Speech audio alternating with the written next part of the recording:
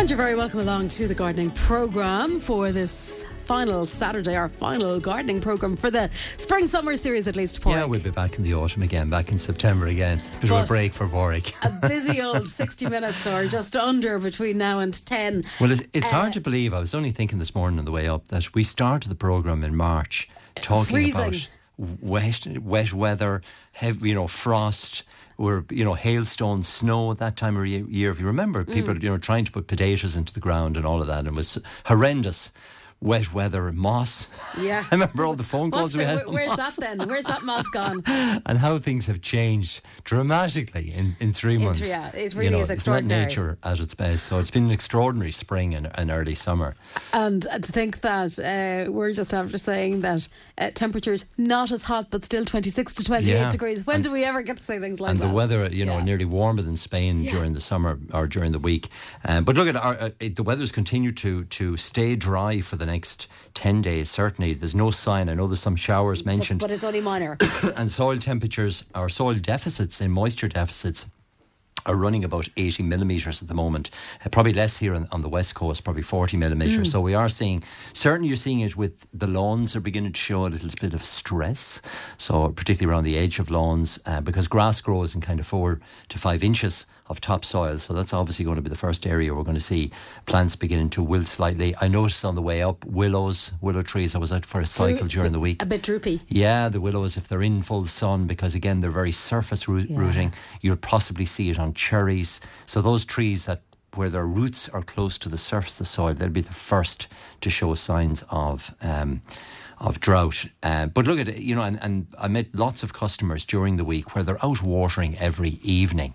And it just is not necessary.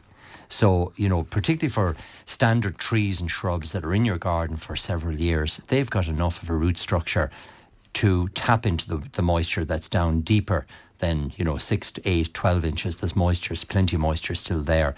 So if you're doing watering, my advice is to water every second evening rather than every evening. Don't be out sprinkling the plants. Water the soil, not the plant. So if you've got plants in the garden, newly planted hedging or trees or shrubs, water the soil. Don't be sprinkling it up on top of the plants. And give a good heavy soaking, because the soil acts as a reservoir. It holds the water like a storage heater holds heat. And it will release the water back to the plants. But overwatering, funny enough, can be a very common feature at this time of year, because people are literally just putting on too much water and the plants will respond by rotting away. Now, if you've got plants in hanging baskets, window boxes, containers, again, every second day is enough. So when I say every second day, I mean that for containers or newly planted trees and shrubs. For things that are in the ground, for more than 6 to 8 months, you don't need to water just yet. And lawns really shouldn't be watered because it's a waste of water. The grasses that we have in our lawns come from the prairies, come from the savannas. They're used to hot, dry weather. Yes, they're going to go brown, but they're going to come back again. So, once we get back to wet weather, which we will have, the lawn will green up again. So don't be out there sprinkling your lawn and keeping it, because a hose ban has been issued in Dublin. And it'll probably be issued. I'm sure local authorities will look at their own reserves and make those decisions. So I suppose it's probably just maybe being a good citizen or whatever. It's a bit of common sense. Yeah. And certainly if you've got tomatoes, they're going to require some watering. You can recycle water from the house. So water that you're using for boiling the spuds or boiling your carrots or using for domestic purposes, as long as it doesn't contain any bleach, if there's suds and soap in it, like washing up liquid or whatever, that's perfectly usable on plants. And if anything, it'll actually wash the aphids and greenfly off the plants as well. Okay. Soap is a natural pesticide. So, you can use water, obviously, once it's cooled down. You can recycle water that you may be using in the kitchen and so on. But look, focus the watering on your plants and containers, your window boxes, your fruiting plants. Water every second day at most. And remember that you can overwater plants. I met a lady yesterday in the garden centre, and herself and the husband are out every evening watering. I was saying to them, and you could see the relief on their face when I said, you don't need to be doing that, because they're out hand watering. So just be careful. Look, the plants will tell you when they need watering. Ebb on the side of slightly underwatering. I check my window boxes and containers by lifting them. So get into the habit of actually being able to lift the plant. Okay. So lift it, and the plant will let you know by the weight of the compost. Of the soil. Whether it needs. So if you've got hanging baskets, shove your hand up underneath them, give them a hoist, and you'll know whether they need washing or not. So look, be careful about that. The other thing I would recommend is in the cutting of lawns, we tend to be, at this time of year, shaving back the lawns. If you leave your lawn a little bit taller, 2 inches, 3 inches higher, so don't cut it as often and let the grass grow slightly taller. That helps to stop evaporation from the soil. So if you're leaving your lawn very bare, naturally the sun is beating down on that and it's taking the moisture out of it and it's putting the grass under greater stress. There's a heavy dew at night time which gives the grass a bit of a drink. So you'll see a bit of a drink. So you'll see it on the foliage in the morning, but certainly don't be shaving the lawn back because you're exposing the soil to the actual to the sunlight. It is great weather for preparing soil. So for listeners that want to put in, I said this last week. If we have a bit of digging to be done. Well, if you've got a bit of, say, you want to put in a new lawn or repair an area or a bit of digging exactly and cultivating, then the soil can be worked early in the morning, obviously, or late in the evening. But it's great weather for getting soil prepared with a view then to sowing lawn seed later on when the weather actually does change. Fantastic weather for hoeing rather than using sprays. Get out your garden hoe. Remember the most important gardening tool that I have in the shed is the old Wolf hoe, which I have for 10 or 12 years. It's a stainless steel hoe that has a blade on the front and the back. So as you push and push it, glide it over the surface of the soil, it cuts the weeds. It's a fantastic implement at this time of year because within an hour the weeds have withered up. Yeah. So it's a really, really sharp. So if you're looking for a really good hoe, the one that's made by Wolf is particularly good. It's German made, fantastic. It's got a long handle on it, a really good one. I can highly recommend it. But this time of year, the scuffling up of weeds, you get a great kill from that in particular. Mulching of beds as well.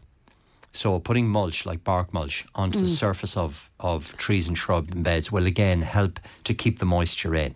So you're stopping the sunlight getting onto the surface. And will limit the weeds presumably a little bit as well. It'll stop the weeds as well. Of course it will. So mulching is a good idea as well. We chatted about roses last week and I think, look, this is the time of year for planting them. They're absolutely exquisite they look everywhere fabulous at the moment. The other thing that struck me during the week, I was in the evening time sitting in under a couple of the trees that I have in the garden. And I thought, what a great thing to plant a tree with a view to providing shade. Now, it's not going to provide shade tomorrow for you. You're very optimistic for it in the long term, are you? But I thought it was, it's something we probably don't talk enough of. You'll often see people looking for advantage points to park their car. Or I notice animals that are out. Exactly. You'll know dogs and cats not really interested in this hot sunshine and they're looking for a spot. Farm animals as well. Yeah. So the planting of trees, I have a couple planted in the lawn area and group them together, silver birch actually, 3 or 4 of them, grouped quite closely together. They're only planted maybe 6 feet apart, but they create this lovely area for shade in the evening time, or even during the middle of the day as well. So the planting of trees certainly, and again, leave that until the weather changes. So look, they're the kind of key things to keep an eye out for. I brought you in 2 plants as well that I thought would be certainly in line with the weather we're getting. Mediterranean plants. So one of them comes from Greece. And this is a basil plant, a plant called Basil Aristotle. Now, so just to explain to listeners, this plant doesn't look like our traditional, I suppose, which is probably Italian basil, is it? Yes, it is. That we tend to... The shop-bought one basil. That does, that's hard to keep sometimes. Everybody has the same problem with that. And a lot of the reason is because the shop-bought basil is forced and it is more difficult variety to grow. And it has a short shelf life. Yeah. This is a variety. If you're looking for it in your local garden centre, look for the variety called Aristotle, Basil Aristotle. If you love basil, as I do, particularly for summer use, right through the summer in Italian dishes and spaghettis and all of that, it's a fantastic herb. But people find it very difficult to grow. This is a small leaf basil. The leaves are very similar to a boxwood. They're tiny and they produce them in literally hundreds. And the plant, like a boxwood plant, grows in a perfect ball. So I have this on my own kitchen window at home. And at the moment, it's certainly a foot in height. It's a foot in diameter. And you can trim it as much as you want. It throws on new growth within days. Yeah, and you can see a little bit coming there to one side. Yeah, and it makes like a perfect shrub or small bush on the windowsill. So it's a really, really easy variety to grow. It doesn't fall apart like the Italian basil, and this is the one to grow if you want to grow easy basil. It's got a fantastic smell, fantastic flavour. You don't even have to touch the plant to get the scent from it on a bright, warm windowsill. But you'll with sharp scissors, you simply just trim the foliage, use it then for any dishes. You can freeze it, you can make pesto from it as well. Use it in the traditional way. I think it's got actually a stronger smell and flavour than the Italian basil. So it's a Greek variety called Aristotle, named after the great Greek philosopher. And I find it so simple to grow. Again, watering it maybe every second to third day in the windowsill, and I water it from the bottom, so I have it sitting literally in a saucer and just give it a half cup of water when I'm heading out the door, and that's it. And again, it's a plant that I lift to judge it. So that one actually is very well watered. So this is one I brought from the garden centre last night. So that one has plenty of moisture in it. It won't need watering for another 2 or 3 days. It's also a variety you can grow out of doors in a sunny windowsill, on a window box, or in a container as well. So you keep it out of the wind, but if you had a bright sunny little south facing area, it's perfectly happy outside as well. But I keep it indoors in the kitchen. It's there ready to use. But if you want a really easy basil variety, Aristotle is the one to And grow. I really like the look of it because it is neat and tidy, even though it does grow fairly quickly and significantly. But there is an elegance to it. There is. It's like a small little. Yeah, so it kind of will fit in aesthetically into the kitchen as well as everything else. And it's the sort of plant that if you give somebody a leaf of it, the first thing to say is, "Oh wow!" Yeah, because you get that lovely basil scent. There's a real basil scent. Yeah, so that's one to look out for. Aristotle. If you like basil, and you want an easy variety to grow, that's the one to grow. It won't certainly fall apart for you. And will it last over through? Does it have a shelf life as such? Yeah, basil is annual. Now, having said that, you'll probably have it up to Christmas inside in the house. And again, it propagates. You can actually grow it from seed, so you can propagate it and grow it on again, or just get a small plant again next spring. But you'll have it the whole summer. It's the easiest variety of basil to grow. Yeah. So as long as you just keep to the basics with it. And the other plant I brought in, again, just kind of keeping the summer theme, I brought in some chilies, because this is the time of year to plant chilies in the garden. And you can see they're just coming into flower now. This is a variety called Apache, which produces lovely bright red chilies. Certainly kind of August, early September, it'll start to produce lots of fruit on this plant, probably the end of July, really, August onwards. So it's flowering at the moment. Again, you just simply plant it into a large pot. Again, keep it in your patio, windowsill. It's not going to grow very tall. At the moment, it's probably a foot, 15 inches in height. It'll stay something similar in height, and it'll bush out and produce literally loads and loads of chilies. So hot flavoured, if you like it, good, nice and bit of a kick. A bit of a kick as this in Apache. So there are other varieties as well within that range, but they're available for planting now. And will it yield many fruits? Oh yeah, I mean, you can see already the amount of flowers that are on this plant. There's probably up to 20 flowers. So the plant will produce probably 40 or 50 chilies. Yeah, wow. It continue to produce them right through till November sort of period. So again, you can pick them in the green, or you can let them grow to that vivid red colour if you wish. So again, chilies and peppers, they're the sort of plants we're planting at the moment. The basil certainly, and garden herbs in particular. They love this Mediterranean type weather. Put them in window boxes and containers. They're lovely for summer use. And does it take the chilies long to come to full fruit as such? Well, from these flowers, we're now at the end of June. I would expect these to fruit by the end of July. Okay, within a month, within 4 weeks. And as the plant produces new growth, it produces new flowers and hence new chili. So it continually produces, a bit like a tomato plant, it continually produces new fruit. The tomatoes are doing really well at the moment. They're beginning to ripen actually in lots of gardens, particularly for people that have planted them early. Little tip for people, if you like bananas, when you finish with the banana skin, put it around the base of the tomato, and it helps to it's full of potassium. So your tomatoes, the plants will produce beautiful green leaves, and it helps with the fruiting of tomatoes, because so potassium is important. Anything with high potash. So it's a great way of using and recycling. Great idea. Your so literally just drop them at the base of on top of the compost where the tomato is growing, and that'll help to green it up and help it to fruit better. Okay. So there you go. Yeah, Tip for you. excellent tip. So they're the sort of things to be doing. So really, look, it's very much a kind of maintenance at the moment in keeping, obviously, the plants that are fruiting watered. Flowering plants, water them every second to third day. And, a certain planting, you can still plant hanging baskets and window boxes if you wish for a bit of colour later on the season. But also the Mediterranean herbs and things like chilies, it's a good time to plant them now. Fantastic. One picture actually a couple of pictures in relation to plums, but I know you were saying as well apples, etc. Yeah. We have a fair crop. It's been a fantastic year. Okay, there we go. Let's start with that. Not just a fair crop by any means then. But some fruit like pear trees suffered this year, all right, because they flower very early in the season. So back in March when pears were in bloom, the honeybee certainly wasn't out. But by the time we hit April and May, the apple trees were, first of all, they flowered brilliantly this year, and secondly, the insects pollination were out very, very busy. So for people that have apples in their garden, they should be loaded down with fruit at the moment. And the same applied with plum trees and damson trees.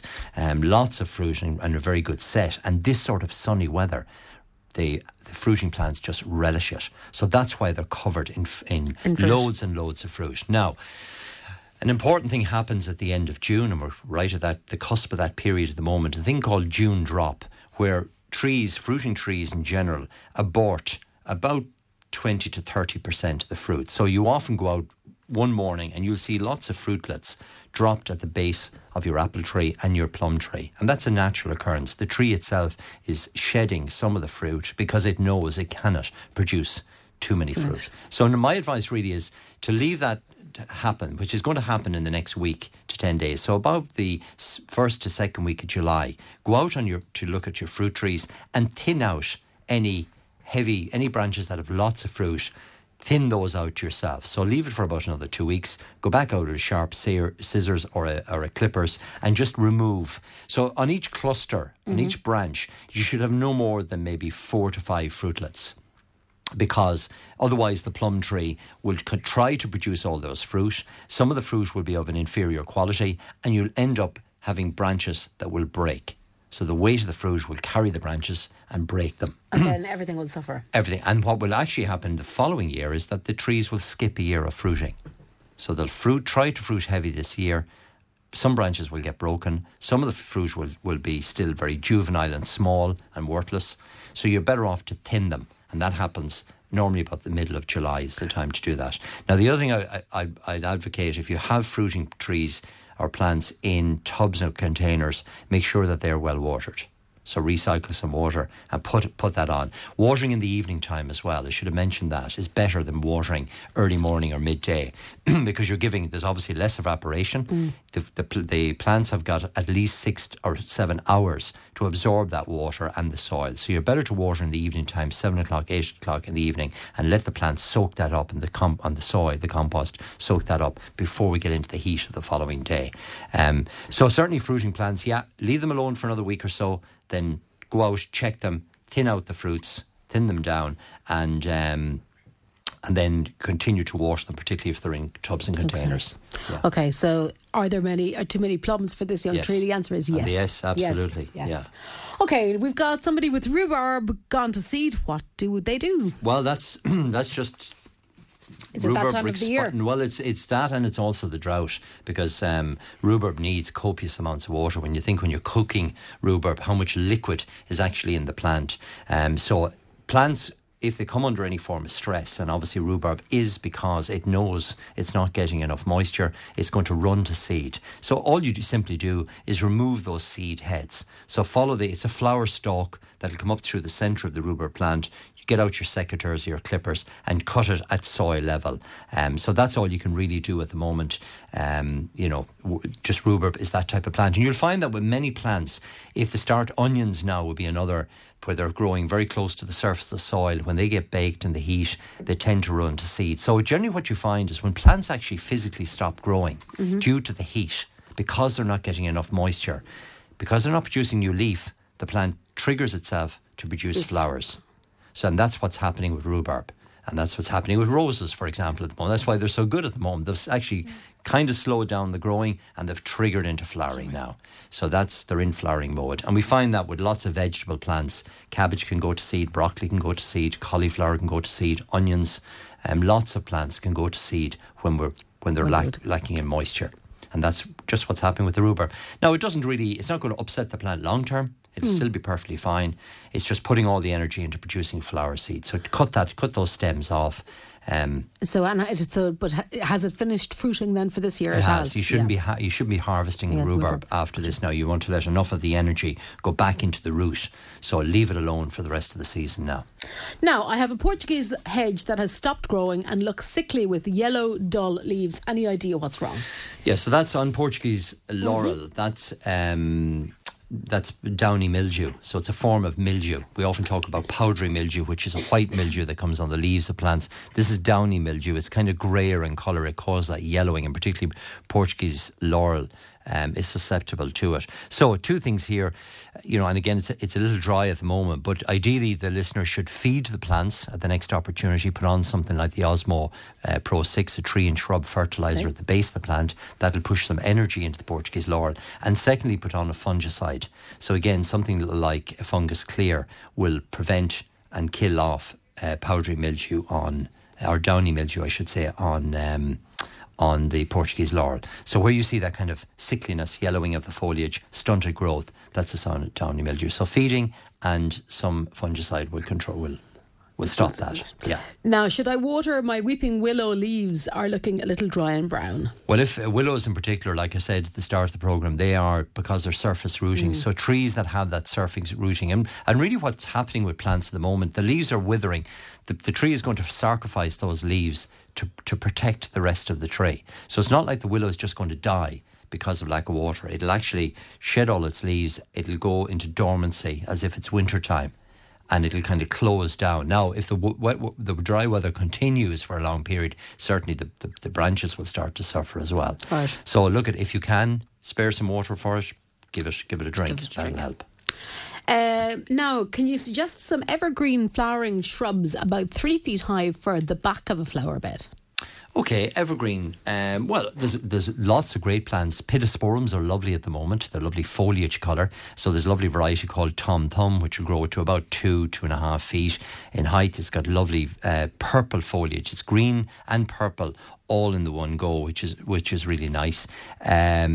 3 feet high. There's a dwarf variety of Photinia actually, which is lovely. It's like the common red robin, but it's a dwarf variety that only grows to 3 feet in height. It's got again that red foliage and green foliage, that alternate foliage. Some of the Pieris Katsura has again lovely red foliage again at the moment with evergreen leaves. Fatsia, the spider's web, I've featured that plant before. Big leaves, variegated, holds the leaf all year round. My advice really is pop into your local garden centre. It's probably not the best time of year for planting or weather conditions at the moment for planting new plants because it's the dryness, but certainly you could get by getting the soil ready, getting the bed ready for planting, and then as soon as the weather breaks, pop into your local garden centre, get plenty of shrubs at the moment ready for planting. Now, I'm admiring the beautiful roses in lots of gardens this June. Is this a special year for them?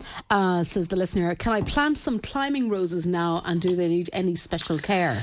Well, it's a special, certainly 10 days with all the heat that we're getting, and that's really what the roses are responding to, the really, really good weather. So continue to deadhead roses, continue to keep an eye out for the bugs as well with a bit of rose clear. You can certainly plant, but obviously you need to water if you're planting new roses. So again, good climbing varieties.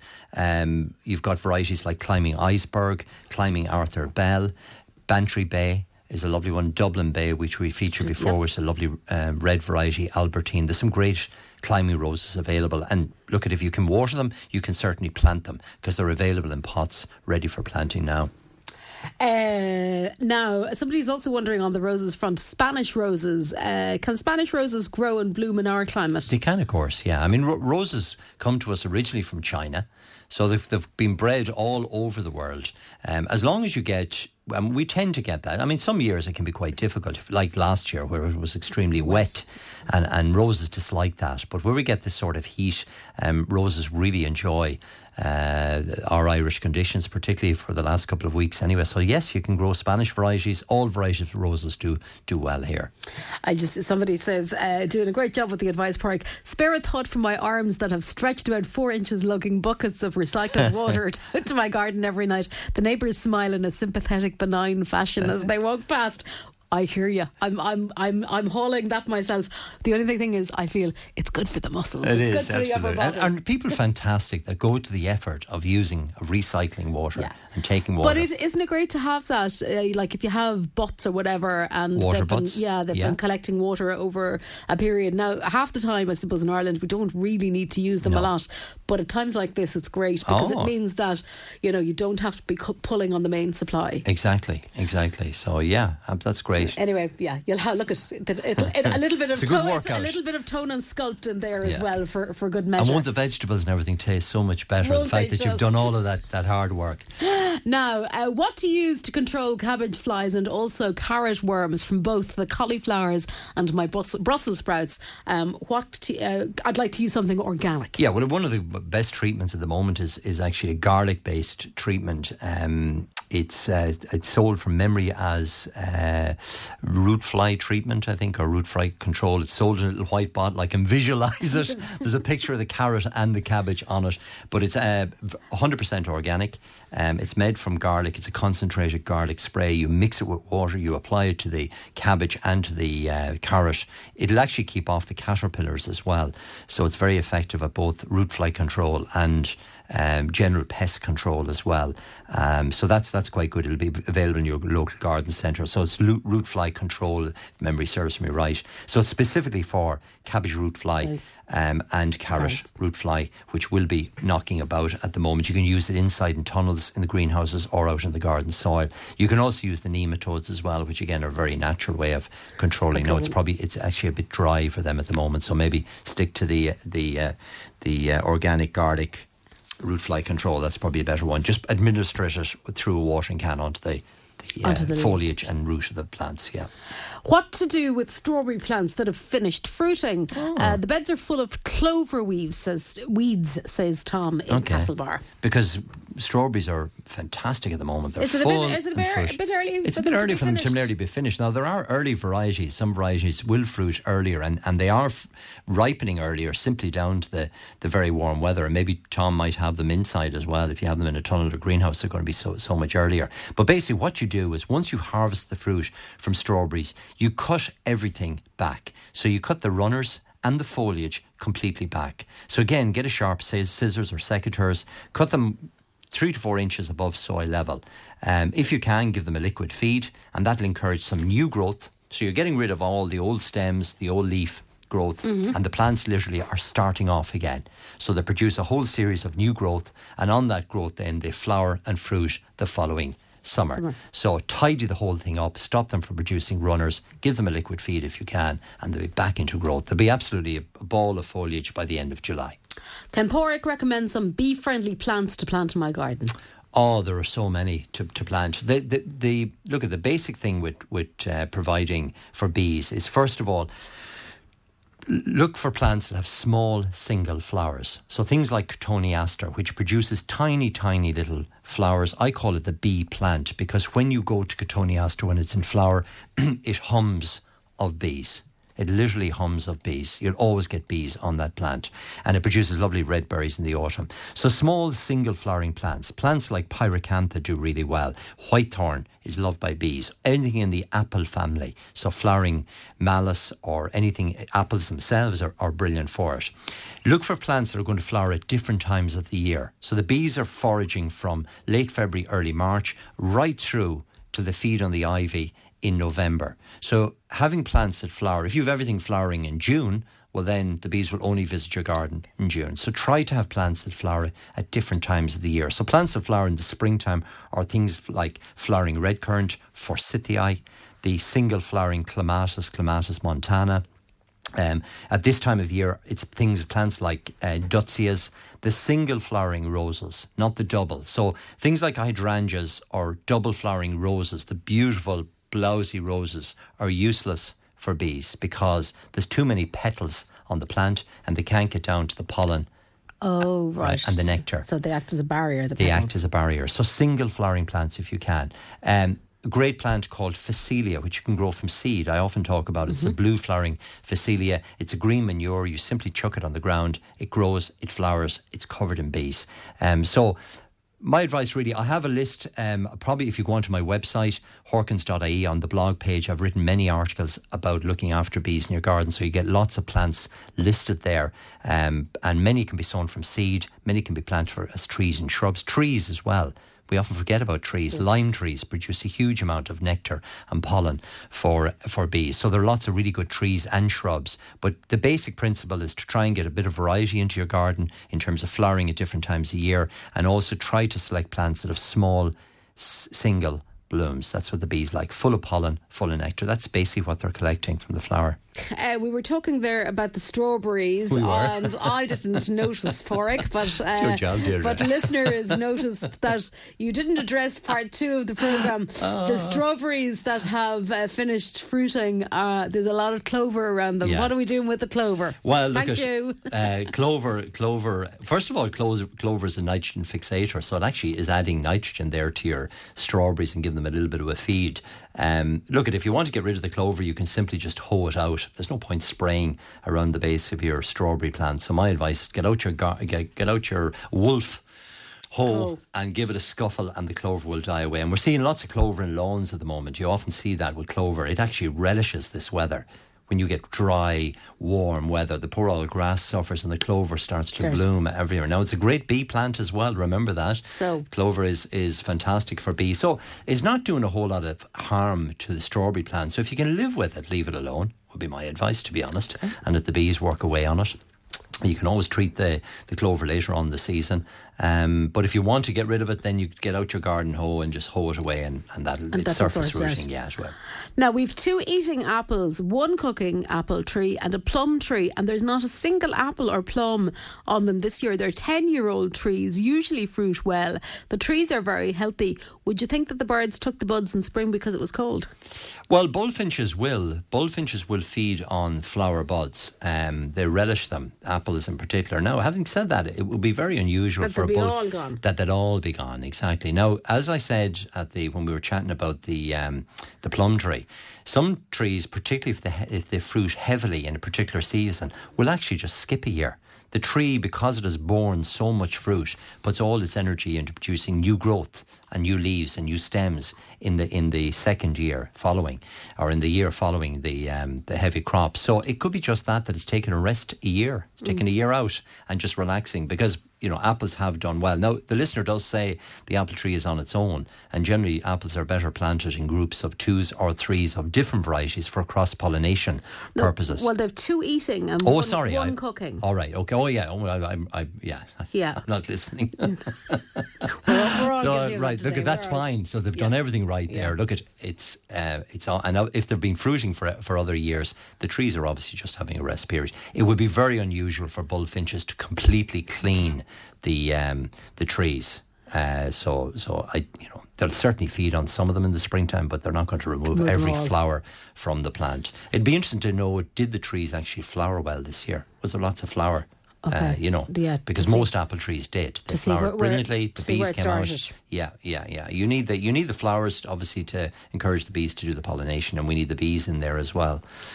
I say Duke of York and Setanta at the end of April. When will they be ready to dig out? Well, April, April, so we're at the end of June. It's probably a tad early. I would check the Duke of York, because Duke of York is a first early. If they've been flowering, so if you notice flowers in the plants, then they're ready for harvesting. So my advice is go out with the garden fork, dig up one plant, have a sneak, a little preview, see what's there. Little taster. Yeah, I planted up some in a big old pot and put them on the patio, and they've just started to flower, and I checked them there during the week, and they're about the size of, they're bigger than an egg, so they're kind of, and I'm kind of thinking, will I? Yeah. Won't I? I'll just have a taste. Will I tell anyone? So I'm going to leave them another week, and because with this heat, they're going to come on. Now, potatoes too, when they are at this time of year, they do need to be watered. So if you can give them a sup of water, they can be affected, particularly if the ground gets very dry. in terms of the yield. So they do use quite a lot of water. So if you can recycle some water and put them on, that would be fantastic.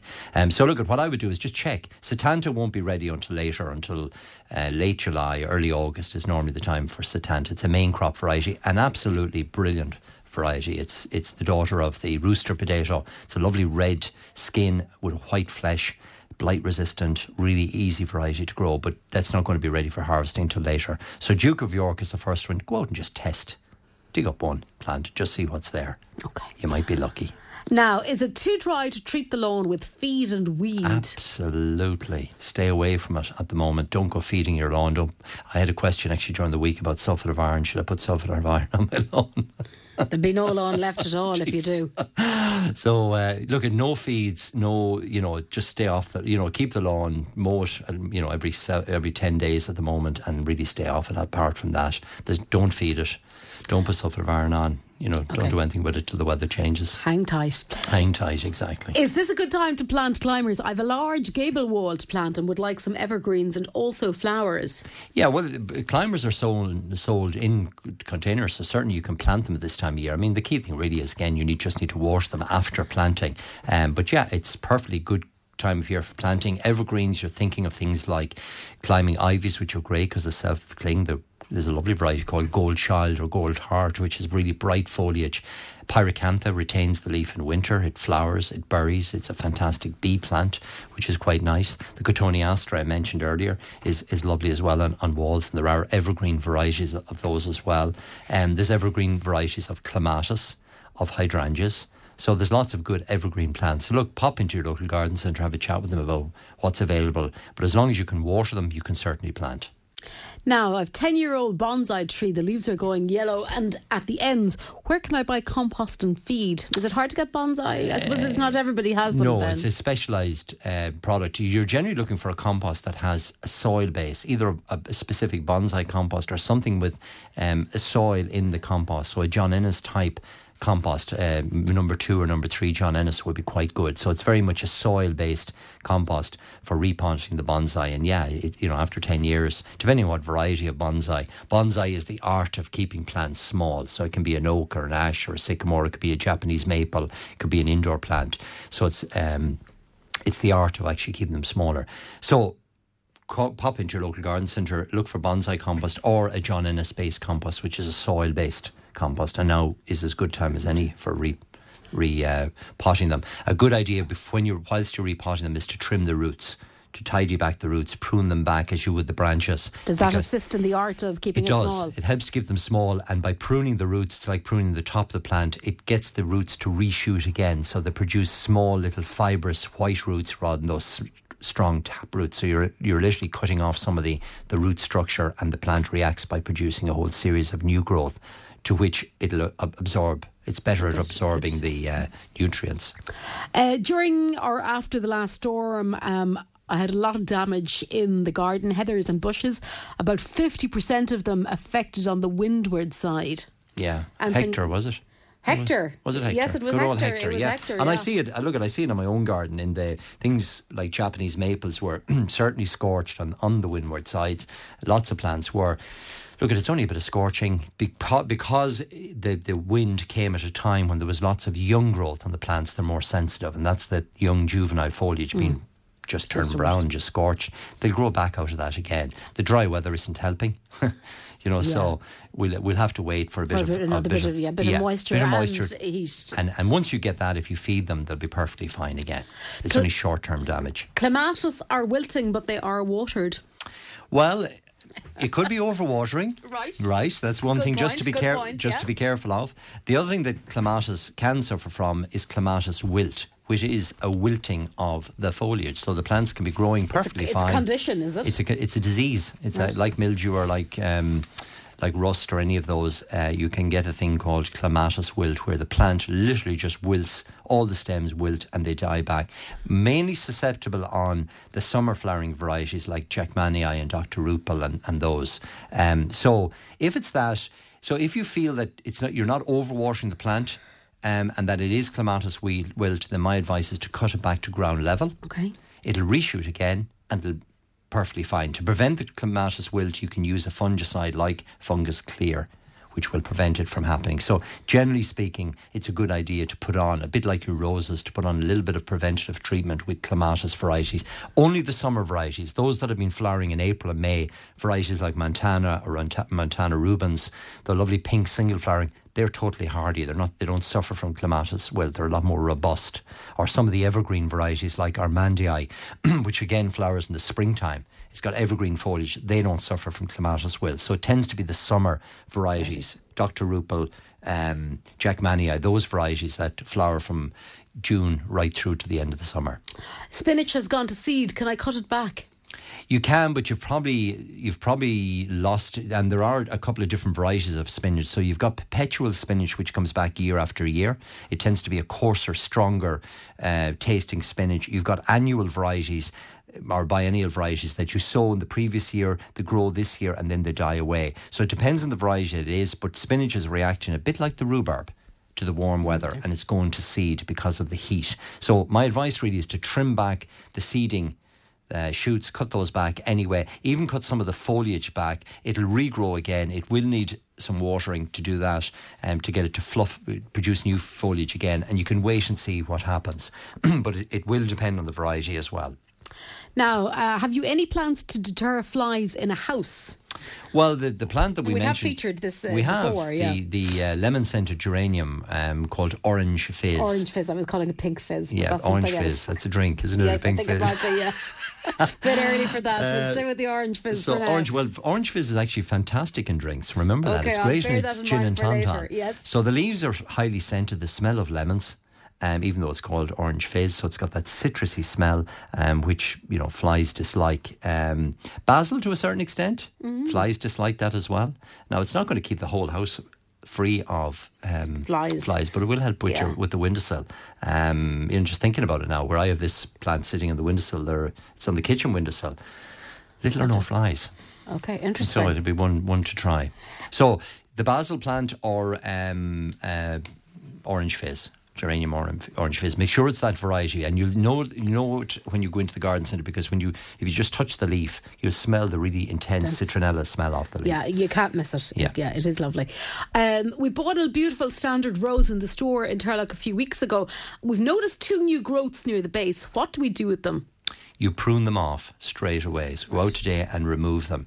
They're basically the suckers, the shoots coming off the stem. So when you buy a standard rose, you're literally buying 2 roses, one that has been grafted about 4 feet high. So anything underneath the main rose, you remove. And young standards will always throw out some suckers during the summer period. So, yeah.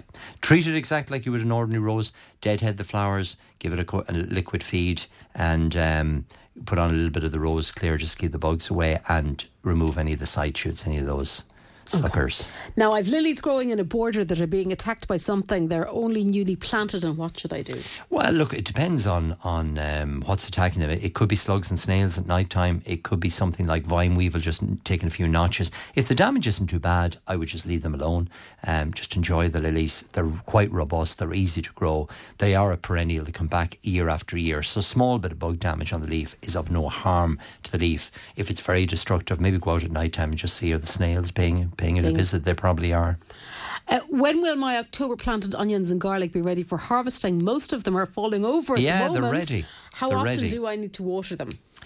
Well, look, they're ready for harvesting now. So these are the Japanese onion sets, and they're I always highly recommend people plant them. So you plant them in the autumn. You plant them in September, October, early November. Garlic and the Japanese onion sets, they grow through the winter period, right through the spring, and they're ready for harvesting now in June. So the plant is falling over. It's telling you to lift me please out of the ground, and this sort of weather is brilliant for harvesting Japanese onion sets because the dry matter will be quite high. Don't wait for the rain to come. Dig them up now, dry them off properly, and they make fantastic onions to use now right through the summer, and they'll store right up to November. Remember to replant again this coming October. And if you think how bad the winter was, and yet this listener is telling us they've got a crop of garlic and a crop of Japanese onions. I mean, these things grow irrespective of the weather. Snow, frost, rain doesn't knock them back. Okay, finally, somebody wondering, we have veg gardens every year, but usually plant earlier. Didn't get around to it this year. Is it too late now to put in cabbage, carrots and parsnips? Not at all, no. And I made this point last week that, you know, we're getting great temperatures at the moment for the sowing of seeds of all the salad crops, all the winter cabbage, the Savoy cabbages in particular, could be planted now. Purple sprouting broccoli, kale can be sown from seed, or there may be plants in your local garden centre. So pay a visit to your local garden centre. They tend to have vegetable plants available at this time of year, or there's lots of seeds that you can sow. If you sow a packet of seed today, it will have germinated by next Saturday. Okay, that's soon. Yes, yeah. With this sort of heat, absolutely no problem. Now, you need to water it, obviously. Yeah. But, I mean, you're only watering a very small area. But with this heat, there's so much heat in the soil now. It's like putting them on top of a radiator. They're just going to germinate so rapidly. So continue to sow seed of carrots, of all the vegetable plants can be sown at this time of year. Even herb plants, you can sow the seeds of oregano and marjoram, and all of those seeds can be still sown at this time of year.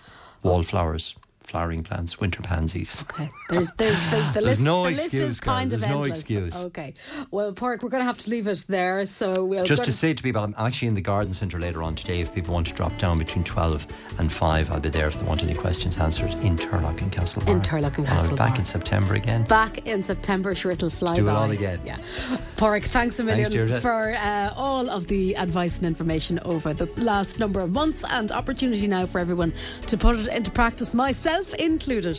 That's it from me. I'm not here with you next Saturday. Viv Brennan is going to be in the seat, I think, setting the clock early. Back the following week, though. Until then, have yourselves a great weekend, and for later on, the very best of luck.